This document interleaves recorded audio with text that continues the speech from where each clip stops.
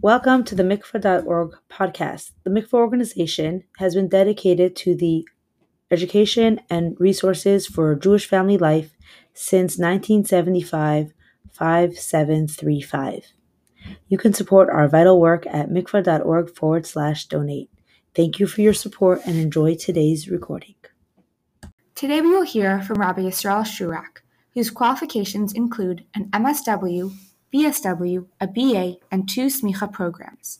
He has over 20 years of experience working in social services with children, teens, and families from Canada, the US, England, Australia, and Israel.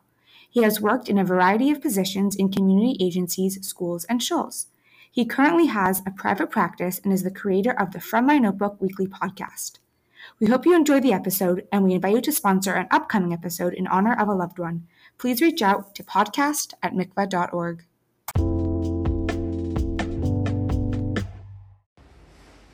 Okay, so we're going to get started. I want to thank Chabad of Delev and Rabbi Schmidt and Rabbi Faro for inviting me to speak, especially on a topic which I absolutely love to talk about, which is marriage and shalom bayis. So the order of tonight's going to be, I'm going to give a definition of marriage, and then I'm going to talk about the 10 commandments, 10 principles that I think are really important for every couple to know. And then I'll give a little summary in one line that's hopefully a takeaway of each of the commandments. So we'll start with the definition. I think it's really important that anytime you discuss any topic, that you have a very clear definition of what you're talking about. Sure. If you don't have a definition of what you're talking about, that means it lacks clarity. So then if I don't know what you're talking about, and you don't know what I'm talking about, then how can we have a back and forth discussion? So you have to have a definition. Most people, if you ask them, what is marriage? They'll say something like shared life experiences, it means loving each other, it means creating a family. But if someone of marriageable age comes to that person and says, what is marriage? I'm getting married in a week. Tell me, what is marriage? Most people don't have a succinct answer they can tell them. And so one of the biggest mistakes that I think that we're making today is we're setting couples up for failure. Because a couple gets engaged and they think that marriage is going to be all unicorns and lollipops and roses. And the idea of that you're marrying your beshert, your soulmate, is wonderful, but they don't have the definition behind it to really comprehend what they're getting into. So I'll share with you what my definition of marriage is. Marriage is a commitment to a partnership, to journey through life, to achieve the mission that God has set before you.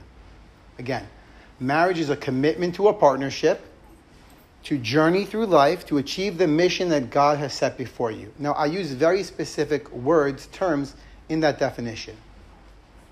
Commitment, partnership, journey, and mission. Now, everyone in this room has been in some sort of partnership, whether it's a business partnership, doing a project in school together, maybe you partner with someone for the Beit Knesset to do a chesed project, some sort of partnership where you worked with someone else. And what binds that partnership together is a shared interest, a shared goal. We want to accomplish something together. What happens when the terms of engagement change for that partnership? We've also all, I'm sure, I'm betting on the fact that we've all been involved in a partnership where at some point we have to step away and say, you know what?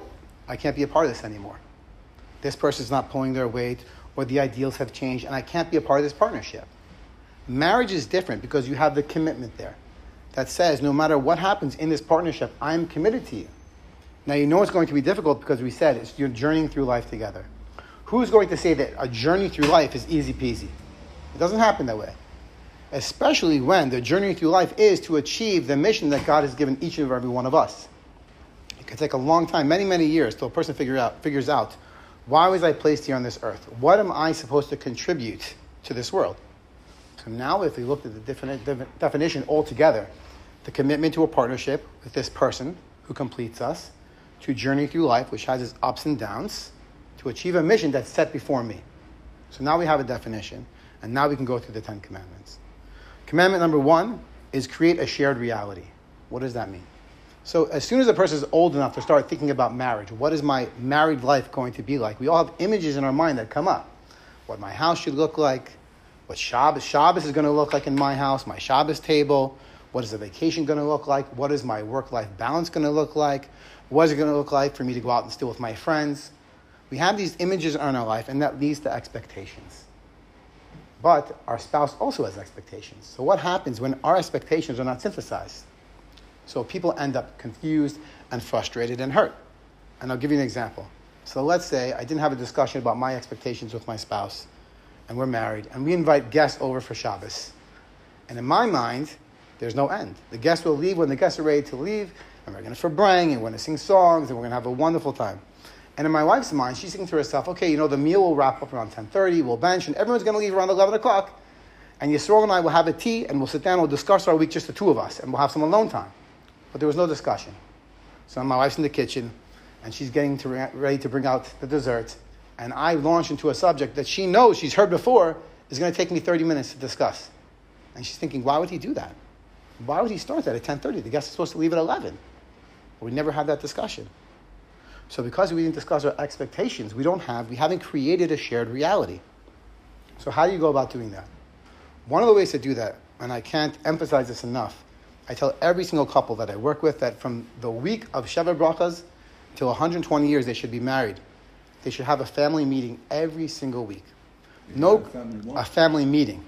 A meeting where the husband and wife get together, they sit down, they have a cup of tea or cup of coffee, and they say, how is our marriage going? How was I as a husband this week? How was I as a wife this week? What did I do really well that you liked? What could I maybe improve on? What could change? So sometimes a couple say to me, that sounds so businesslike. I should sit down with the person that's the other half of my soul and have a conversation. Like, shouldn't we just know? And if you're married for like 20 years, 25 years, like surely by then it should be automatic. It should be very obvious. Like you shouldn't have to speak to each other. And that's wrong. That's nonsense. You should speak to each other. There's a seder to everything in Judaism. We know it says in Shulchan Aruch that the way you put on your shoes, you put on your right shoe, your left shoe, you tie your left shoe, you tie your right shoe. There's a seder. There's an organized manner to everything. So why would we think that marriage would be any different? So a couple that doesn't discuss their expectations, that get down to the nitty-gritty, every single detail, ends up frustrated and not creating a shared reality. Even to the extent of, for instance, let's say, I say to my wife, can you go to the supermarket? Can you go to Yesh? Can you buy apples? And by the way, only buy if it's a good price. But what's a good price to me and a good price to my wife could be very different. So she goes and buys apples. She comes back. I say, how much did she spend? I spent 16 shekels for apples. 16 shekels for apples. What do you think we're made of money? It's not fiscally responsible. And we get into a whole conversation of like we're just bleeding money out of our account. She says, but you said to get it if it's a good price. And I'm thinking, I did say to get it if it's a good price. $15.90 is not a good price. But we never sat down to discuss it. So couples should have a family meeting every single week. I say family because the truth is, once you have children, you can include them in the meeting sometimes. Not appropriate all the time because the relationship, the shalom bayis, influences parenting more than anything else in the world. More than anything else. What a kid see, what they experience in the home, that influences how they're going to grow up in a healthy way. So you have a family meeting every week and you discuss every detail. The longer you're married, that's fine. So, okay, now we don't have to discuss how much apples cost. But anytime we're going to have a new experience, like we just made Aliyah, we moved to a new country. What's Aliyah going to look like? What's going to look like living in Ramat Beit Shemesh Aleph? If I didn't have these discussions with my wife, then we're not going to have a shared reality. Each of us is going to end up frustrated and hurt, which usually ultimately manifests in anger. So commandment number 1 is create a shared reality by being open about your expectations. Commandment number 2, don't just be a spouse, be a best friend. Now you might have read or you might have heard other counselors, other therapists say that really your spouse should be your spouse and your best friend should be your best friend. And they should be separate. And that's wrong. Your spouse absolutely should be your best friend.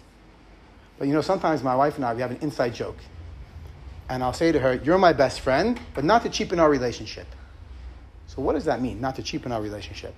So then first we have to understand, what does it mean to be a friend? What is friendship? And what is marriage? What is the role of a friend? And what is the role of a spouse? So the role of a friend is very clear. To support and cheerlead throughout the duration of the friendship. Friends remind us how special we are and how lucky the world is to have us. That is what a friend does. A spouse is very different. A spouse to support and cheerlead, yes, but also to help us cultivate the best version of ourselves. I like to say that a spouse is there to help us step into ourselves. And you can't do that unless you're opening to giving feedback that maybe no one else has told you because they didn't care enough. Not because they didn't have the chutzpah or the audacity, but the truth is most people don't care enough to say, hey, you know what, let me tell this about you, so you can become a better version of yourself. And I'll give you a clear example. Let's say I go for a job interview, and I'm not married, and I'm single, and I find out I don't get the job. So I call up a good friend of mine and I say, hey, I went for that interview today I was telling you about, and I didn't get the job. So what's a normal response? What would he say? That's crazy. I heard the company's not that even good anyway. You're so much better than them. You're going to find a better job. You should be glad you didn't get that job. These are all things that a good friend would say. You're going to find something way better. I'm glad you didn't get that job. What does a spouse say? So in the moment, obviously the spouse should support and comfort. But after the dust has settled a little bit, what would my wife say to me? She might say, Yisrael, you didn't really prepare for the interview, and sometimes when you speak, you mumble a little bit. And I wonder if maybe you didn't get your message across clearly. And I'd be happy to practice with you. And the other thing, Yisrael, you left like a half hour before the job interview was supposed to start. It takes 40 minutes to get there. So you probably got there late, and I'm guessing that showed them that maybe you didn't think that job was so important for you. So I really think, I can help you, I can set an alarm, I can come with you, but we really need to make sure that you get there earlier. So there's a huge difference in the investment. Friendships, there's an ebb and flow to friendships, right? That they get closer and they get further apart. I mean, most people, if you have one good friend for more than 20, 30 years, you're lucky. But no one can convince me that you've had that same relationship with that friend the entire time. Sometimes it depends on geographic location. Sometimes life gets in the way of being able to be close. A spouse isn't that way. No matter what, the spouse is close to you and helps push you to become the person that you want to be. So commandment number 2 is don't just be a spouse, be a best friend. Commandment number 3 is learn to love what your spouse loves. What does that mean? So a husband and wife are obviously two different people. And that means they might have different interests. Maybe I love hiking and I love cooking and baking, and my wife loves going to the museum and she likes listening to music. And maybe I don't like listening to music. Maybe she doesn't like going hiking. Maybe for her, going hiking is a waste of time. So I was speaking to someone not long ago, and they said to me, Yisrael, I found the perfect solution. He said to me, you know how my wife loves hiking? So I said, yes. He said, and you know how I hate hiking? Yes. So what I did was I told her, you know that really good friend of yours? Go hiking every week. And every week she goes hiking. It's her favorite thing. She goes hiking with her friend for 3-4 hours, and I'm at home. And I sit, I listen to a shir, music, whatever it is, and I do my own thing. And it's like the perfect solution. And I thought to myself, how sad is that? Your wife likes hiking as her favorite activity in the world, and you don't want to be a part of that. You don't want to share in that. You don't want to be a part of that experience and learn to love what your spouse loves. When you learn to love what your spouse loves, it confirms your dedication to that person. Now, you have to know your limit and play within it. So it doesn't mean that if you go hiking with your spouse and you don't really like hiking, that a few days later your wife should say to you, by the way, you want to go hiking again? It was so much fun. But it means once a month you can go hiking and do something that you don't naturally have an interest to. Like I said, it confirms your dedication to the other person. It also, that's how you learn to be a best friend. Like a lot of times with best friends, friends of our own gender, we first become friends with them because we had a shared interest. You met them at a chug, arts and crafts, or we both liked football, we both liked something, and a discussion came about and we became friends. With a spouse, you get married, there's only so much you know about the other person. And when you decide to like something that you don't have a natural inclination for, well, the bond that you create is so much stronger than a friendship you have with someone that you already like something, you have something in common. So therefore, you can learn to love what your spouse loves. I actually recently I heard a conversation between a friend of mine and his son. And they were talking about boxing. And I was really surprised because my friend, his son's like 16, and he was talking in such detail, this boxer and how long the rounds are and how many rounds there are, and like details I had no idea. And so afterwards I went over to him and I said, I had no idea you like boxing. He said, I like boxing? I don't like boxing at all. What I like is my son. And I want to have a relationship with him. And I see he loves boxing. Okay, fine. So I think boxing isn't a great sport. So what? I could have a conversation with him. He could do all the talking, which shows I'm not really interested. Or in my free time, I looked up about boxing. And I learned a little bit more. So I don't just say, why do you box? That's silly. It's not fun to be involved in boxing. I could have an intellectual discussion with him about a topic that he loves. And he said, you know what? I've learned more about it. I respect the sport more. I might not be a boxing fan, but I'm learning to love what my son loves. And that's how you create a real relationship. So number 3 was learning to love what your spouse loves. Commandment number 4 is learn to be selfless, but not less of yourself. So a lot of people think, or sometimes it happens without even realizing it, that you kind of become like one person. And so, in particular, this happens for men, that if men put themselves out there a little bit, and I'm speaking in generalities, so afterwards you don't have to come up to me and say, that's not me, I'm different, that's fine. I'm speaking in general terms.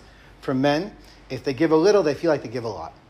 So if I give a little of myself, it's like I'm becoming a doormat. I have to do everything my wife says. And sometimes men will make jokes with each other like, do you have to ask the boss first before you can say yes to going out? It's a joke, but there's some truth to it.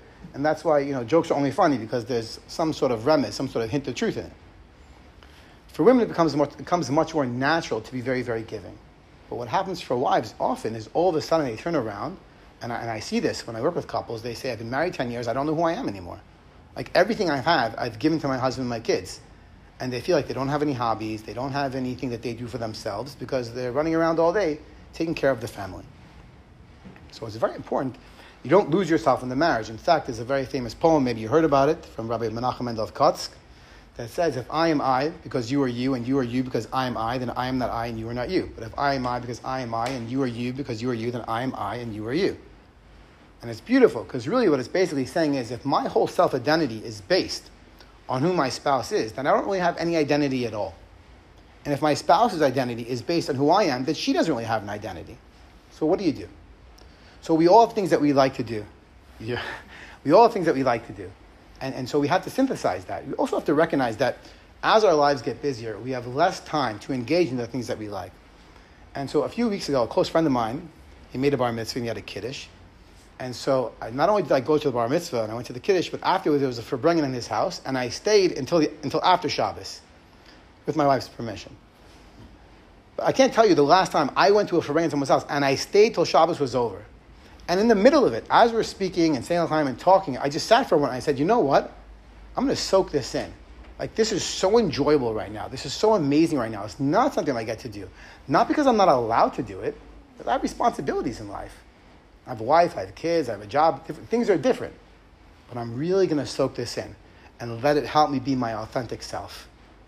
Because it's important that you're you. Because if you don't feel like you, then you can't give to other people. So it's really important also that when you decide to be selfless, or your spouse decides to be selfless, that you thank them. A little thank you goes a very long way. And people forget, when someone is selfless so that their wife can reach their goals, or more often than not, the wife is selfless so the husband can reach his goals, right? And you don't say thank you, then the person thinks, what am I doing this for? So it's twofold. Number one, remember to say thank you when your spouse is choosing to be selfless. The other thing is, you have to find time for yourself. You have to find time to be your authentic self.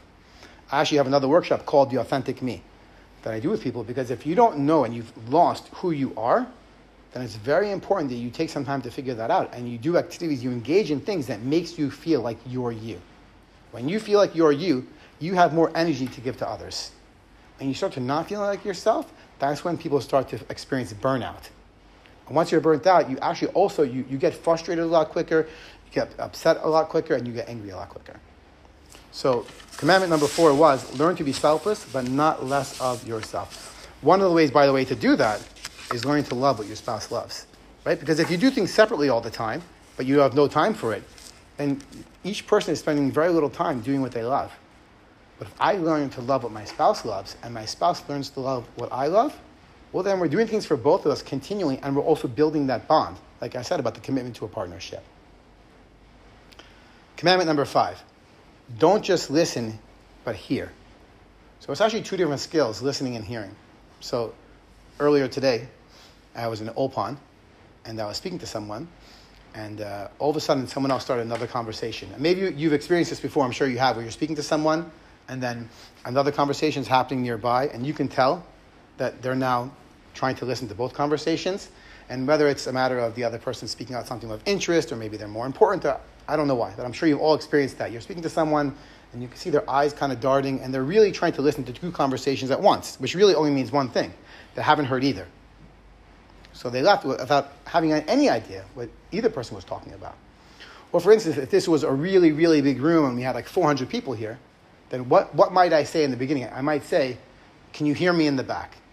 Why would I say, can you hear me in the back? I don't say, are you listening in the back? The assumption is that anyone that came here tonight wants to listen, right? That's why you came.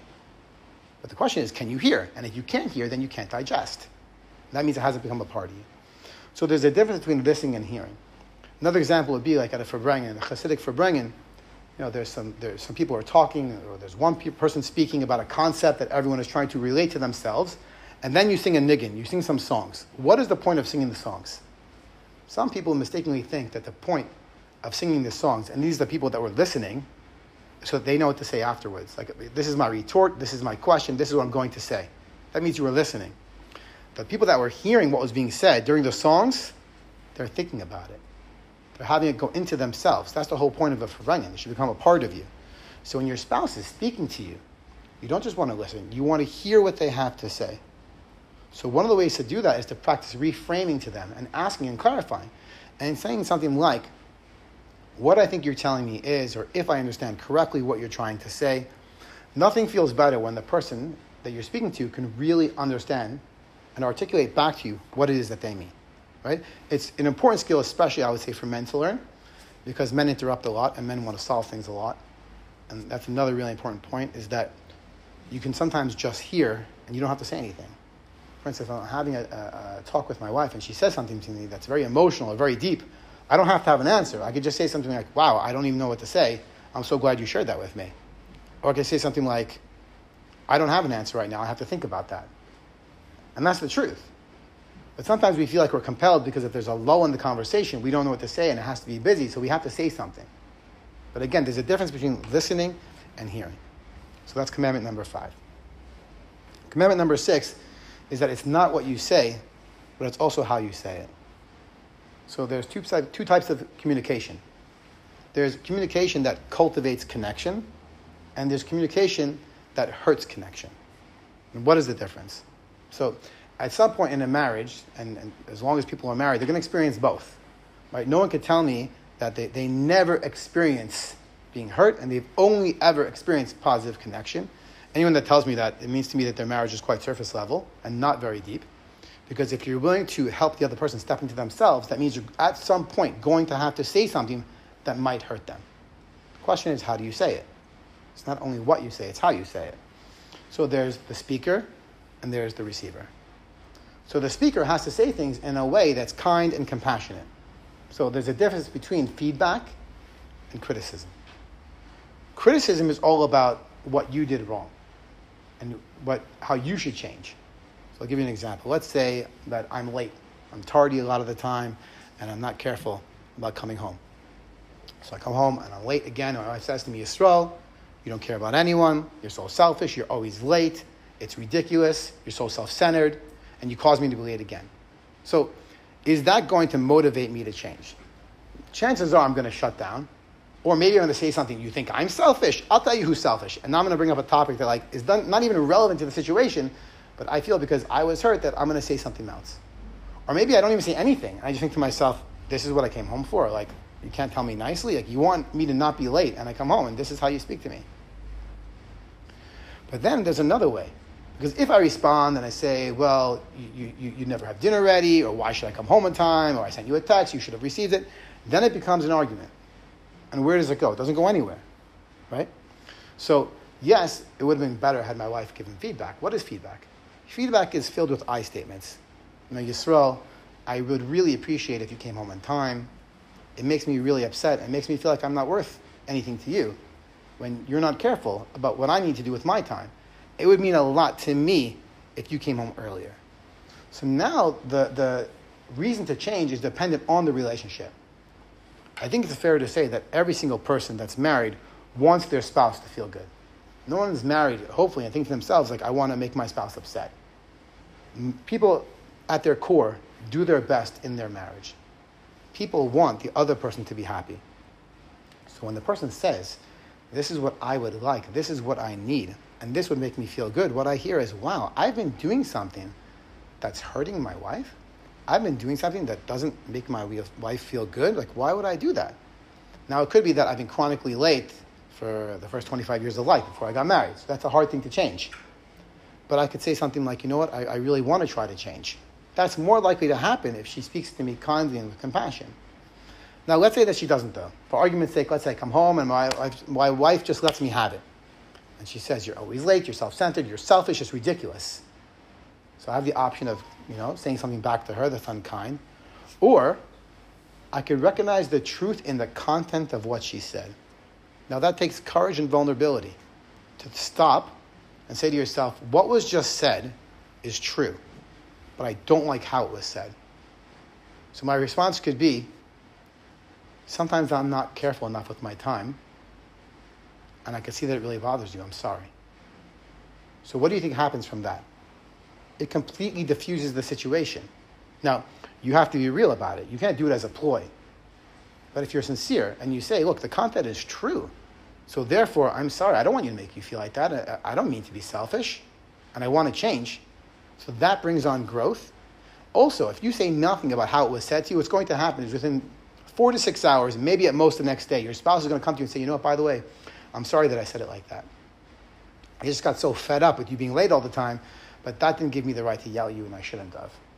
An apology that comes from within, instead of my saying, you can't talk to me like that, you shouldn't talk to me like that, you don't have the right to talk to me like that, okay, I'm sorry. That doesn't mean as much as if I say nothing and I wait, and I'm vulnerable, I have the courage to take the ownership of what I did wrong. And then the other person says, by the way, I'm sorry, I shouldn't have lost it on you like that. That means a whole lot more. And then you have the time that you can take to have that growth. When does that happen? At the family meeting. So you can discuss and say, hey, by the way, I would really appreciate if you could work on not being late anymore. It doesn't feel good to cause me to not go where I want to go on time. So that's commandment number 6. It's not always what you say, but it's also how you say it. Commandment number 7 is never underestimate the power of an apology. So there's some people that have a natural inclination to be okay apologizing. When something happens right away, that the first person to say, I'm sorry about that. Sometimes people apologize, like there's people like that, they apologize too much.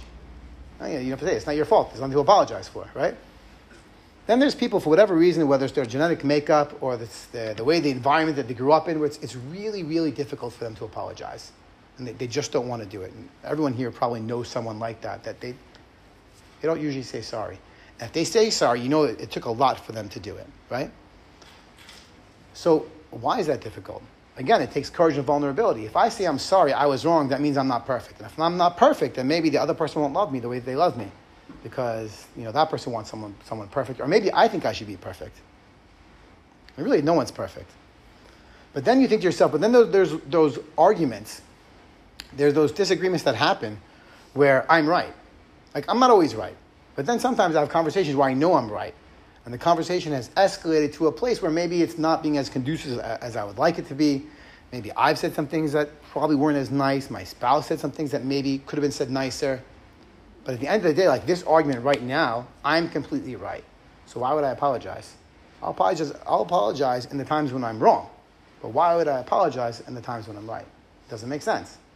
But it does make sense. You could apologize even when you know that you're right and you haven't done anything wrong, because you can apologize if the other person has hurt feelings. Now, you have to make sure it's not a fake apology, and I also do this sometimes to my wife as a joke. I'll say to her, by the way, I'm sorry that you misunderstood what I said and that you got upset when you didn't have to. It's obviously a joke, because then it's not a real apology. A real apology would be, I'm really sorry that our conversation took a turn to where I said some things that's not the manner in which I would want to say them to you. So I'm really sorry that I could see you're upset. And maybe we need to table this conversation and discuss it later, right? So again, you can apologize even when you're not wrong because you're upset that the other person's upset.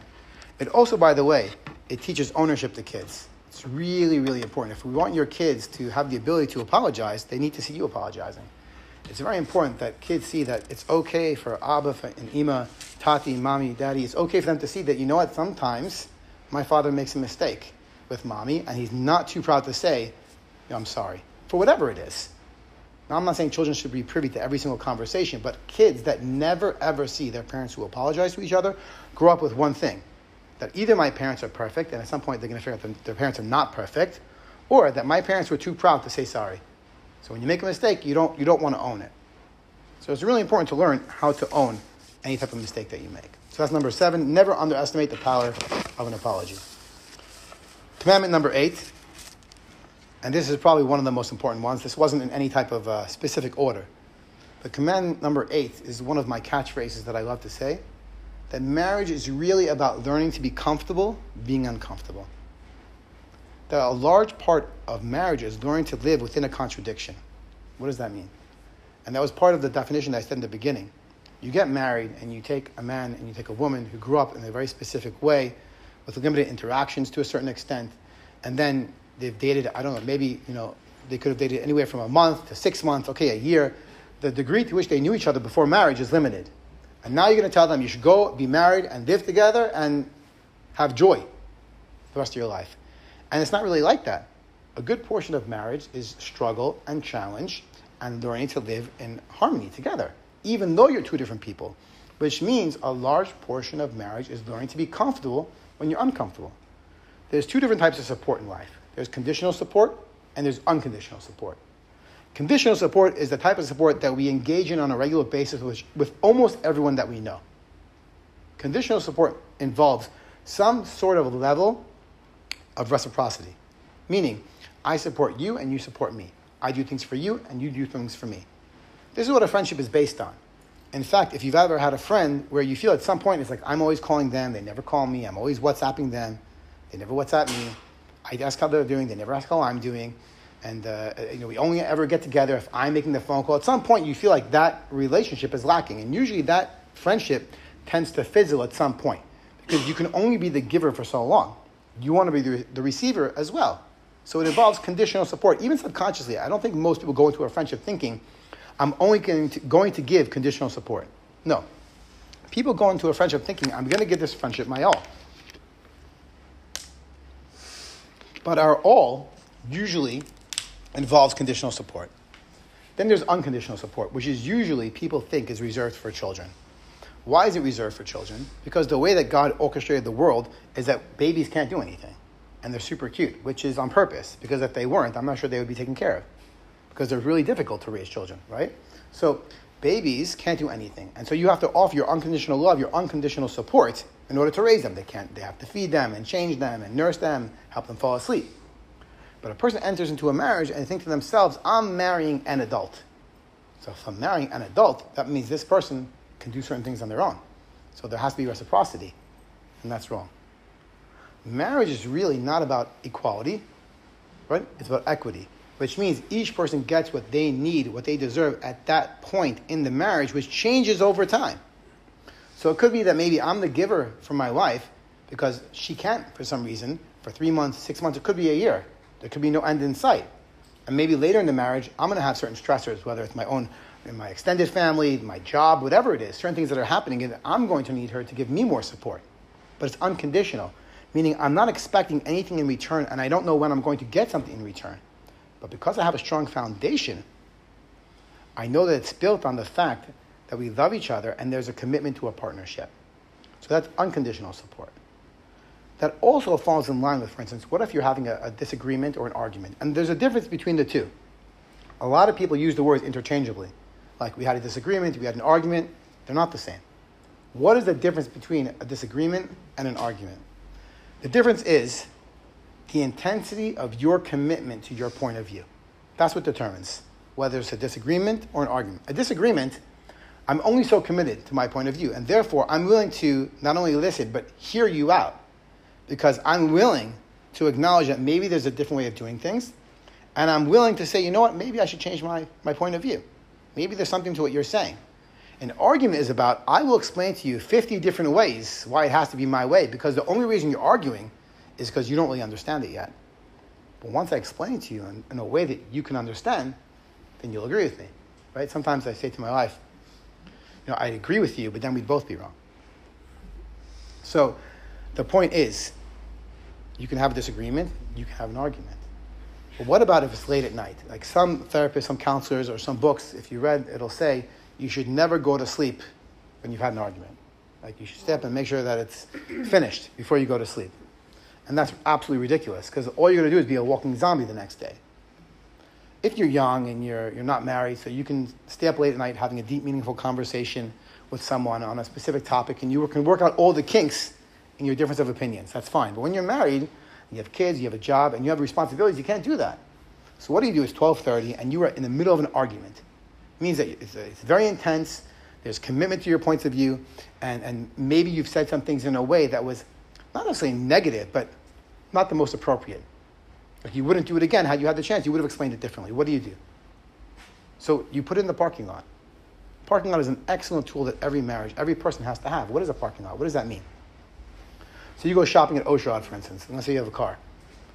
If you don't have a car, pretend that you do for argument's sake. You go to Oshrod, you park your car, you go inside. You're shopping for 2 hours. If it's a Thursday night, maybe for 3 hours because of the lines. You come outside, your car's still there. Are you thinking about your car the entire time you were shopping? Not at all. You left it, you're doing your shopping, getting everything you need. You know the car is going to be there when you need it. And you come back outside and you get in the car. When you have an argument with your spouse or something happens that you don't like, that's bothering you, that's frustrating you, you need to put it in the parking lot. That means it's on Sunday. This happened at 12:30 at night. We have to stop this discussion. I'm going to put it in the parking lot and I'm going to act as if it didn't happen and not let it bother me, which means I'm not going to give my spouse the silent treatment.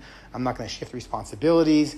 I'm not going to purposely not do something that I said I would, or I'm not going to make her a coffee or do something extra nice because I'm upset and I'm hurt. You need to put that in the parking lot and act as if. But I'm not saying act as if in terms of pretending. Because you have a commitment to a partnership, then you're not really acting. Because if you have a strong foundation and you've been having your family meetings, then you know at the core of your relationship is love.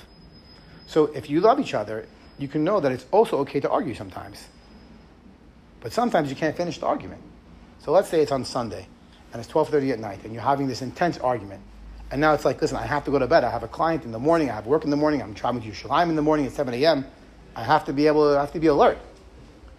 So if your family meeting is every Thursday at 9 o'clock, you say, you know what? This is the type of discussion. Like, unfortunately, it's decompensated to a place where we're not being effective. We're not being efficient. Let's table this. That's on Sunday. Let's table this for Thursday at 9 o'clock. This is the perfect thing for us to discuss at our family meeting. So very important, develop a parking lot. Learn to be comfortable being because it's uncomfortable to walk around from Sunday to Thursday with this very important matter that's upsetting me, right? And sometimes you see someone, you can see on their face that they're perturbed by something, right? But you should work hard that in your marriage, you should be able to walk around and it shouldn't perturb you. It's not easy. Someone that says, I can do it no problem, I don't believe them. It's very difficult to walk around and think to yourself, I'm not going to let this bother me. Why is that? Because your spouse is more than a best friend, not to cheapen the relationship. And therefore, if something happened, they said something to you, it might cut deeper, it might hurt more. At the same time, the investment that you have is infinitely greater. So therefore, you can work very hard within yourself to say, I'm going to live within a contradiction. And I'm going to learn to be completely comfortable being uncomfortable. So that was number 8. What if the other person, though, is feeling hurt, and you're going around for 3 days, and your spouse is hurt for 3 days? Isn't that going to... Right. So ideally, if you're having family meetings, this is something you're working on together.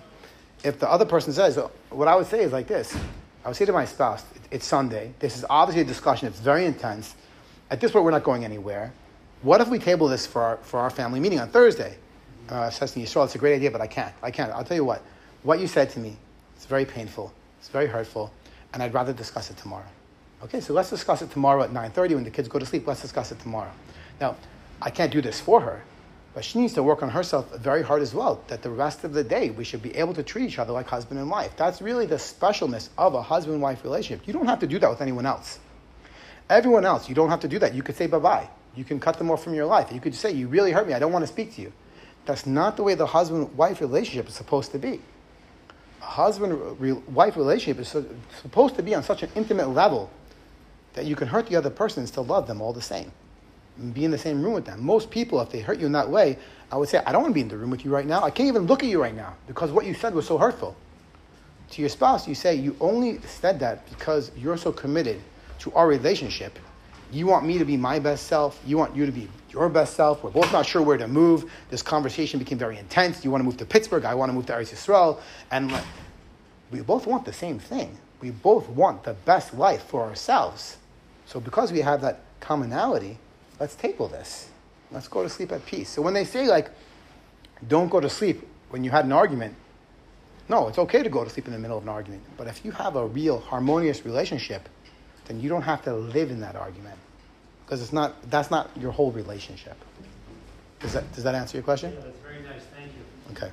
So that's number 8. Learn to be comfortable being uncomfortable. Commandment number 9, recognize changing ideals. What does that mean? I don't mean ideals in like ethics. What I mean is, What is the ideal situation at different phases of life? So for instance, we all have preferences. Now, this kind of connects to what I discussed before about creating a shared reality based on sharing your expectations. So I might have an expectation that we go out to dinner every month, right? What is the ideal amount? Should we go once a week? Should we go once a month? I'm going to give you an example of how ideals have to change. What is good enough and what is ideal has to change in a marriage, and it has to be fluid. Has to be fluid. So I don't know how it happened, but the nature of things in our marriage is that my wife does the laundry, and I usually fold it, or we fold it together, and then it gets put away. That's how it's always been. And for the first few years of our marriage, my wife would do the laundry, it would get folded, and I'd put it away, and that was it. And I don't know why it took me so long to recognize it. At some point, we had 2 kids at the time, and I woke up one morning and I'm like, there's this massive pile of clean laundry in our bedroom. I wasn't upset, but I was wondering, why is that? What changed? How come it used to be different? So I said to my wife, Eti, why is it that it used to be that you did the laundry, we folded it, and we put it away, and now there's this pile of clean clothes in our room? Why is that? And she said, it's really easy. So before we had kids, we had much more time. And so the ideal, and what was good enough was, the clothes gets washed, gets folded, gets put away. Now we have 2 kids. You're doing your master's. I'm doing my master's. We just bought a house. We're really busy. So right now, this is good enough. Good enough is that our kids always have clean clothes. It doesn't always get put away. I was like, okay, that makes sense. If you don't have a conversation about what has changed in the marriage, then that leads to frustration. You end up getting upset. Why have things changed? What's considered good enough? And when do you have that conversation? And I can't emphasize this enough. That's why I keep coming back to it. And I want to say it's never too late to start. A couple said to me, but we've been married 18 years. It doesn't make sense. We should start having family meetings. Just the opposite. It makes sense you should start having family meetings because you've been married 18 years and you never take the time to discuss the marriage. Who's going to tell you if you're a good husband? Other people. Other people tell you you're a good husband. It doesn't mean anything. They see from the outside. They see the peripheral. They see you do some things that in public makes you a good husband. Who could really tell you is your wife. So at a family meeting, you say, by the way, I noticed this has changed. What is good enough in this realm of our life? What is good enough for Shabbos? Oh, good enough is right now we're not having Shabbos guests because we're just too busy. Okay. What is good enough in terms of our kids doing their homework? What is good enough in terms of buying new things? What is good enough? You have a discussion about what's good enough, then you never feel like you're lacking because you understand what is good enough. So commandment number 9 is recognize changing ideals. Commandment number 10, the last one, is just like everything else in life, marriage is hashgacha pratis. Marriage is Hashgacha pratis. Divine providence. Marriage is ordained by the creator of the universe. And I think it's very easy to lose that. People walk around and we see hashgacha pratis in the world, something happens, we don't always see it, we sometimes see it, but we think to ourselves, this, gamzu latova, this happened for a reason. The creator of the universe, the Eibishter, made this happen for me. But my marriage is something else. I can't believe my wife did this. I can't believe my husband did this. And we have to remind ourselves that God is the one who chose our spouse for us. And in Sheva Bracha number 2, which is my favorite Sheva Bracha, a lot of people like the last one, because the last one is what you sing, and then there's the chorus, and people like the last Sheva Bracha. I like number 2. Why do I like number 2? Because what does number 2 say? Baruch atah Hashem Elokeinu melech haolam shehakol bara l'kavodo. That God created everything for His glory. What does it mean God created everything for His glory? And why are we saying that under the chuppah? We are letting the couple know from day one that there's going to be ups and there's going to be downs. There's going to be wonderful times and there's going to be challenges because you're 2 different people. And every step of the way, every experience you have where you're learning to love what the other person loves, you're learning to have changing preferences, you're going to create a shared reality. All these things you're learning to hear and not just listen. Everything that is involved in all of that is for God's glory. And when we remind ourselves that every single thing that happens, not just in the more global sense, but in my own home, with my spouse, everything that happens is for His glory, then it reminds me, you know what, this situation that happened, it wasn't ideal, I can learn from it. And I can honor God by making my relationship the best relationship that can be. So it brings me back to the definition that I started from the beginning, that marriage is a commitment to a partnership to journey through life to achieve the mission that God has set before you. And you can't expect that achieving one's mission is easy. In fact, we all know it's difficult. And the most rewarding experiences in life are never the ones that were accomplished easily. So So that's the 10 Commandments. What I want to do now quickly, and then if there's any questions, I actually think that usually the best learning comes from questions and shared dialogue. But I want to quickly I'm going to repeat each of the commandments and give you one line as a takeaway. So number 1 was create a shared reality. So be clear about your expectations, and if you're unsure, then clarify. Having a family meeting each week is incredibly helpful in becoming the best husband and the best wife that you can be. Never think to yourself like it's awkward, it's been too long, we never started it. If anyone wants, you can contact me. I actually have a document that I created that people to use at a family meeting with a set of questions that you ask your spouse. I highly recommend it. I'm happy to share it to anyone that wants. Number 2 is don't just be a spouse, be a best friend. Recognize that your role as a spouse is to support as well as cultivate and help that person, as I like to say, step into yourself. So be best friends, but don't cheapen the relationship. Commandment number 3 is learn to love what your spouse loves. Everyone likes to engage in activities that they enjoy. It's even more enjoyable to do those things with the person that means the most to you in the world, even if you don't like it. So take the time to learn to love things that you never thought that you would, because you also grow as a person. Number 4, learn to be selfless, but not less of yourself. That means balancing being selfless and supporting your spouse to become the best version of themselves while still finding time to be your authentic self. Commandment number 5 was don't just listen, but hear.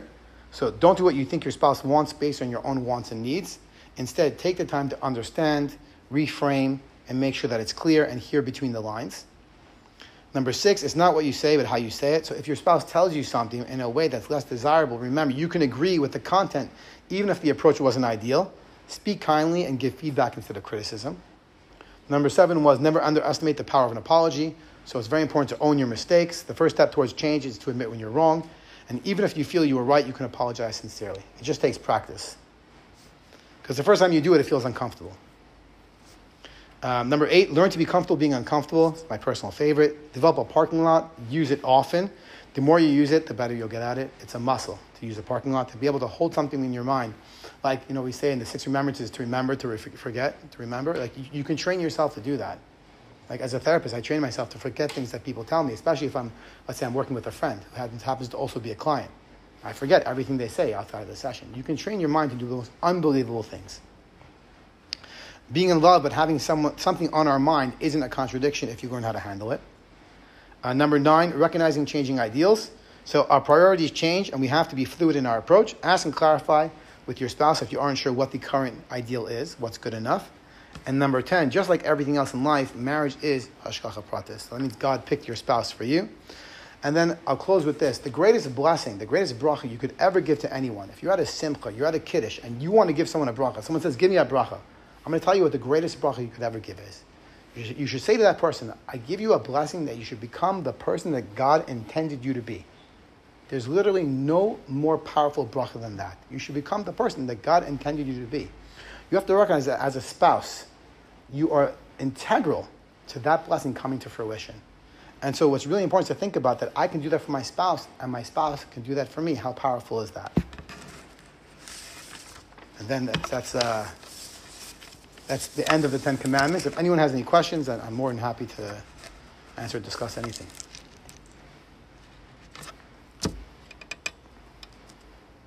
But if not, that's okay too.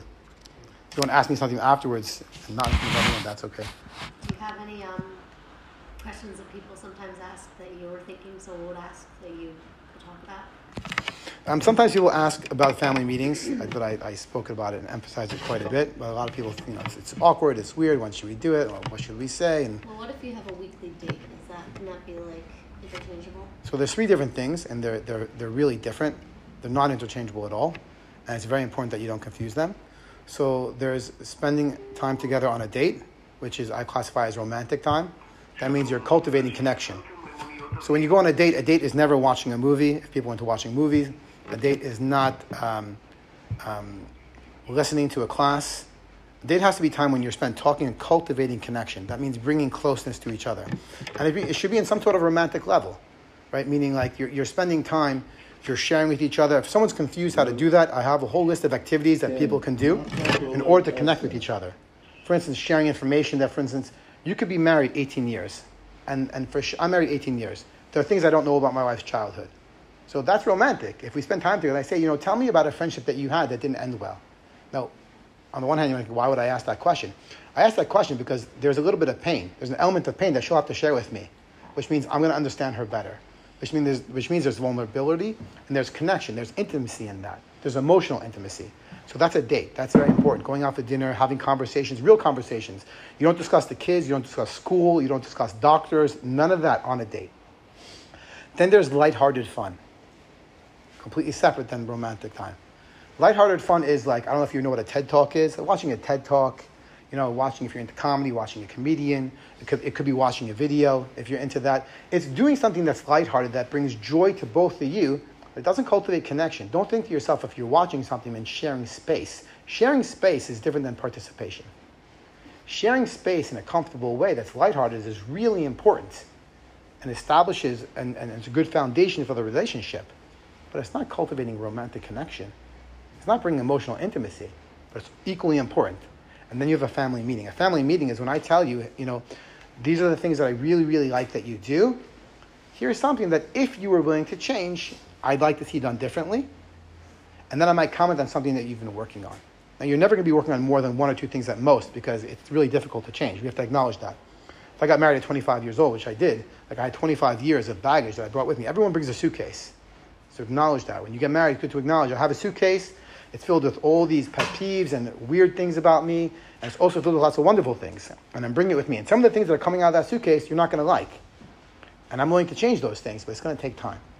So at a family meeting, you discuss those things, and you want to sandwich it. So you say something positive, something that you'd like to see change, and then you make a comment. And by the way, I noticed you've really been working on not interrupting me. I've noticed a big change, and it makes me feel really good. But you never substitute one for the other. It's three different things. Does that answer your question? It does. I just feel like usually our dates are a mixture of the three. Right. Okay. A lot of people, it's a mixture of the three. You have to, marriage takes a pointed, focused effort. So when we let things happen incidentally, then they never happen the way we want. When going on a date and the cultivating of connection is a b'diavad, like it's an afterthought, then it doesn't happen. It has to be al-chatchila. It has to be like we're going on a date and you should plan it well. Meaning like if I'm going on a date with my wife, it's not just we're going out to dinner. We're going out to dinner and I want to discuss this topic. I want to ask you this important question. And I mean, there's lots of activities that you can do that cultivate connection. That's what you want to do on a date. What happens is the reason why I'm going to guess that the reason why you do that is you only have so much time together. So therefore, for most couples, it ends up morphing into like, we have this 2 hours together. Let's also talk about the kids. Let's also talk about the neurologist appointment that happened last week.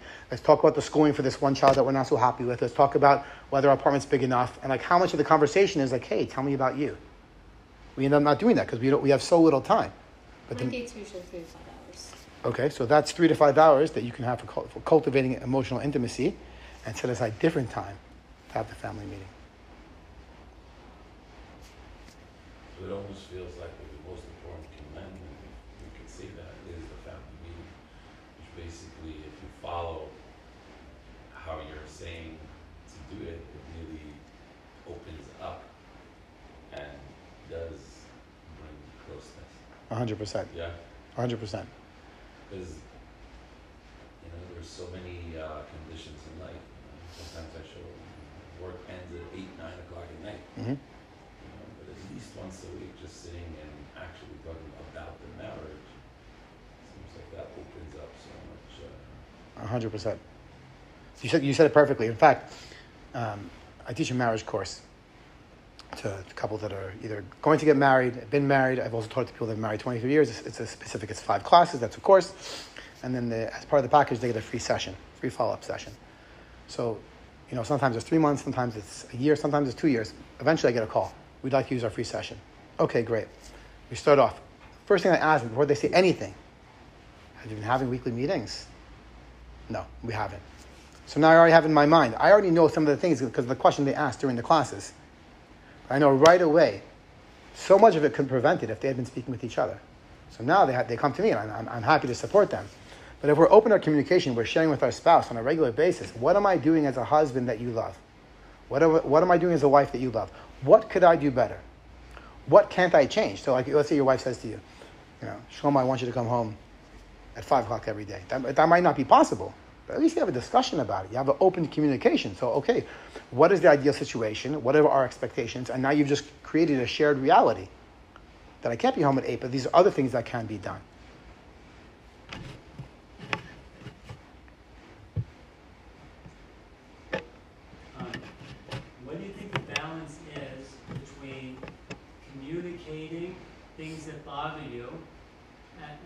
sense, you're basically saying, I want you to change, as opposed to just working on yourself and not expecting the other person to change. Right. That's a great question. So I think that when, a lot of people ask me when they find out that I'm a marriage therapist, they'll always say to me, so what is the most important thing? Like, what do you notice the most, and what is the greatest advice you can give? So it's twofold, actually. I always say that the most simple and most complex advice I could give, and if people followed this, I'd be out of a job, because no one would ever need me. It goes like this. If there's something that your spouse likes, you should do it and do a lot of it. And if there's something that your spouse doesn't like, then don't do it at all. It's that simple. That's marriage wrapped up with a nice little bow. What does that really mean? It means I'm willing to change myself, and I'm not requiring you to change. Because if there's something my spouse likes, I'm going to do it whether I like it or not, and do a lot of it. And if there's something my spouse doesn't like, I'm not going to do it, which is going to require me to change. So really the principle is it's a balance of willingness to change and acceptance of who the other person is. And I think if each person goes into the marriage, you have to recognize that who you're standing under the chuppah with, that's who you married. In other words, the person doesn't have to say, I'm willing to change. A person in a healthy relationship is willing to change. But if a person dug in their heels and said, this is who I am, that's who you married. You are under the chuppah. So you accept the other person as they are right now. But you should be willing to change. Because you want your spouse to be happy. If each person goes in with that perspective, well, then really what's happening is both people are willing to change. But then again, you have to recognize that there's an ebb and flow to marriage, like anything else. And it could be at certain points, it's easier for me to change certain things than it is for my wife. And there are certain things that happen in life, a big move, the sale of a house, God forbid, a death in the family, the marriage of a loved one. These are things that happen that when that happens, everything surrounding it becomes kind of like a whirlpool. And it becomes more difficult for that person to change in some respect. So you have to be accepting of that. So there's a healthy balance. But if you go in with the right perspective of, I'm willing to do my part to make the other person happy, and anything that they're unhappy with I won't do, that means you're taking the responsibility for yourself that you're willing to change. And you're not going to require them to. Which means what? That's unconditional support.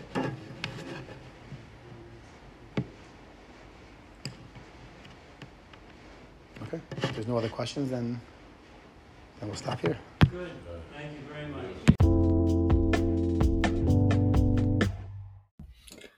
We hope you enjoyed today's recording. Please take a moment to leave a rating or a review to help others find the podcast. We welcome you to support our vital work at mikvah.org/donate. For feedback, please email podcast@mikvah.org. Have a wonderful day.